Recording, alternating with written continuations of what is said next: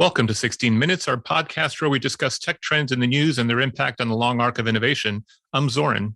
Today's topic is crypto regulation, and specifically two recent federal government hearings in the news that were focused on crypto and therefore the related trend of Web3. In contrast to the model of Web2, typified by very broadly used but also very centralized platforms run by corporations, Web3 refers to the idea of a new internet enabled by crypto that is owned by builders and users. The first hearing that took place was at the House Committee on Financial Services, featuring 6 crypto company CEOs and resulting in a 5-hour session that prompted headlines like, quote, Congress gets a crash course on cryptocurrency. Then, just last week, the U.S. Senate's Banking, Housing, and Urban Affairs Committee held its own hearing, this time focused on stablecoins, which are privately issued cryptocurrencies that are pegged to a stable asset such as the U.S. dollar and are used in decentralized financial services.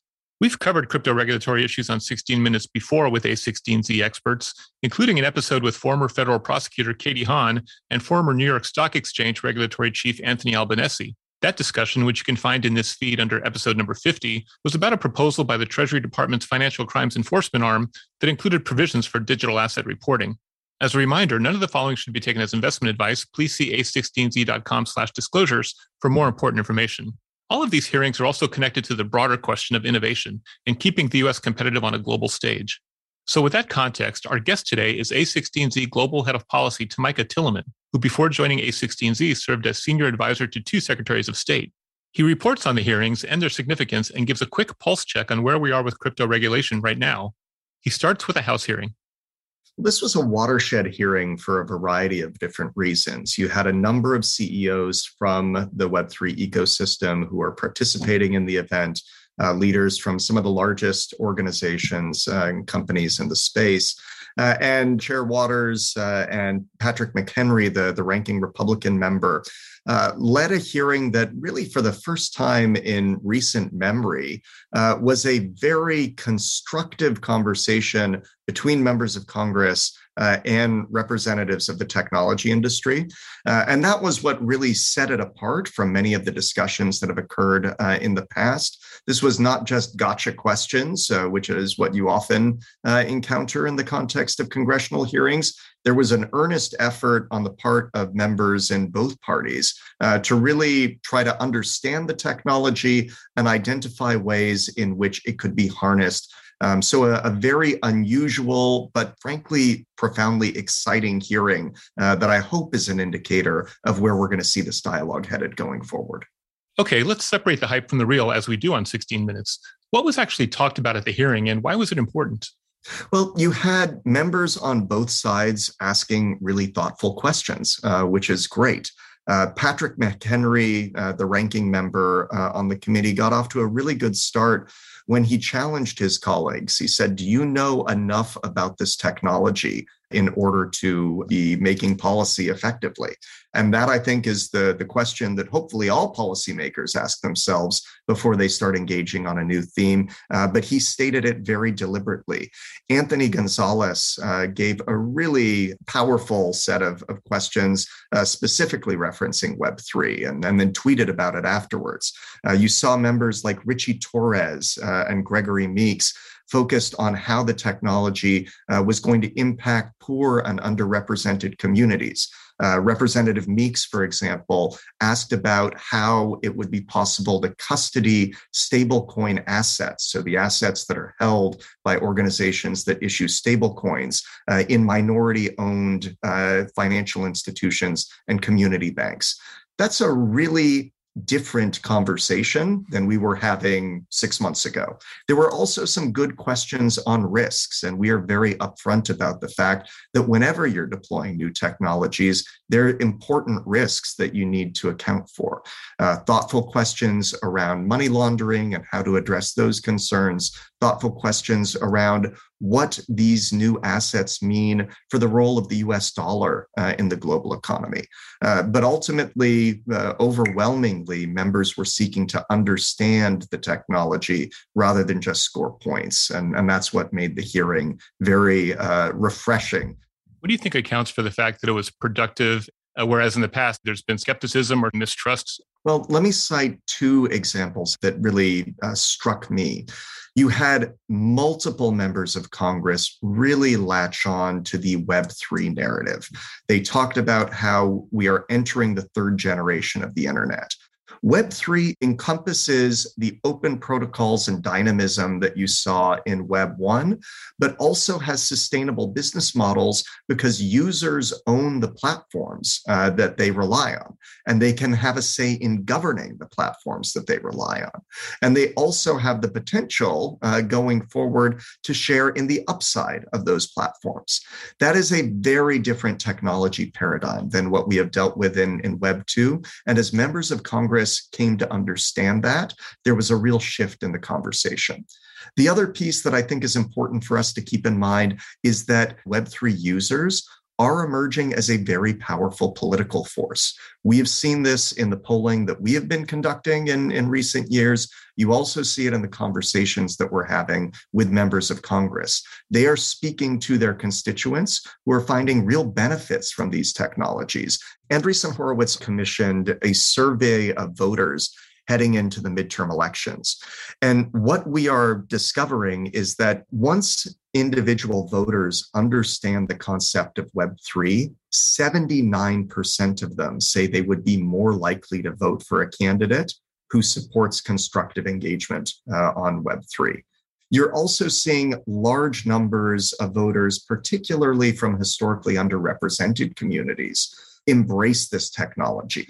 And so it's a very different electoral landscape for members of Congress that are having conversations about these issues. And because of that, they're much more focused on how they can get this right.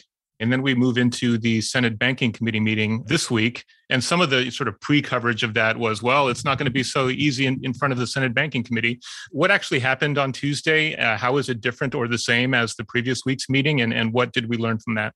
Well, I think there were two elements of the Senate Banking Committee. It's fair to say that witnesses faced a slightly more skeptical audience.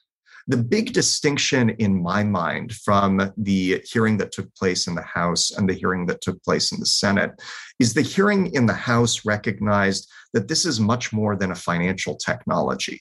This is really about defining the next wave of digital innovation and the next generation of the internet.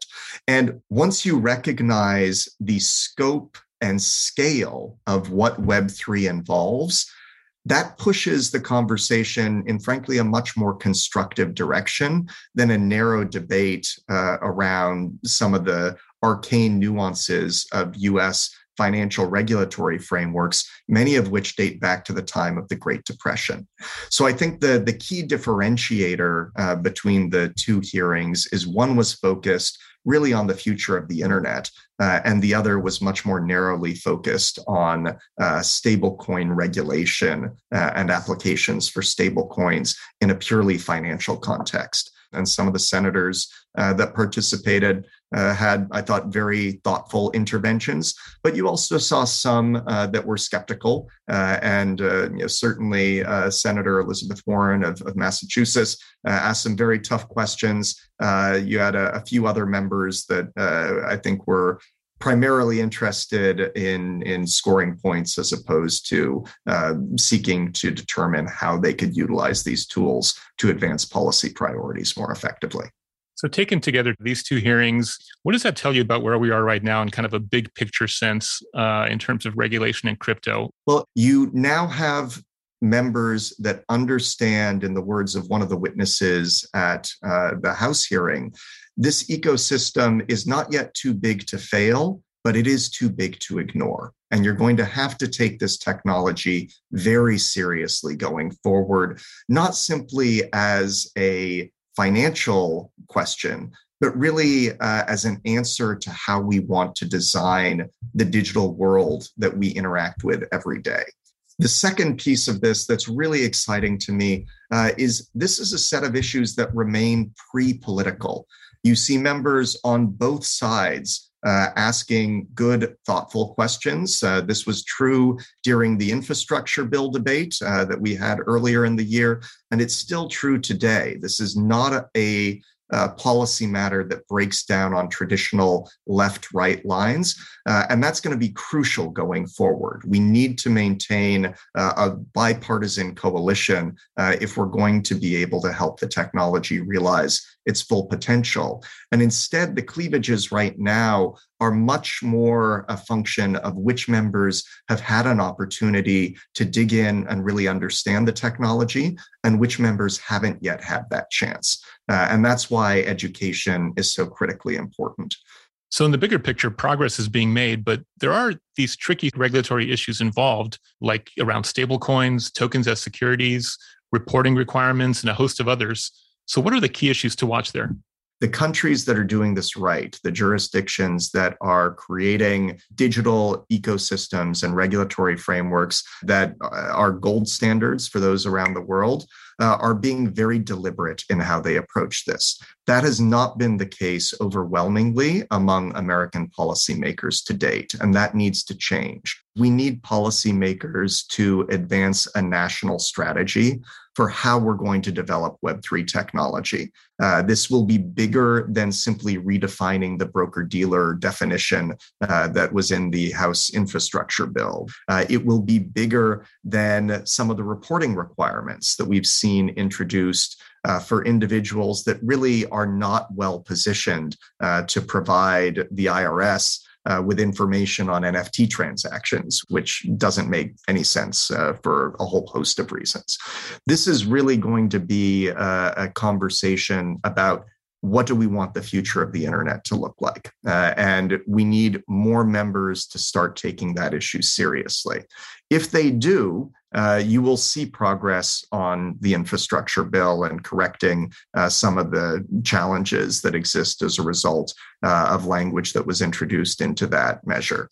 You will see, I think, a real effort to push back against some of the overreach that is emerging from specific regulatory agencies. Not coincidentally, often agencies with the oldest and most antiquated regulatory frameworks, and recognize that there are elements of this technology that are fundamentally new. As that happens, we're going to end up in a good place, but it's going to be critical for individual voters to make it clear that this is an issue that matters to them.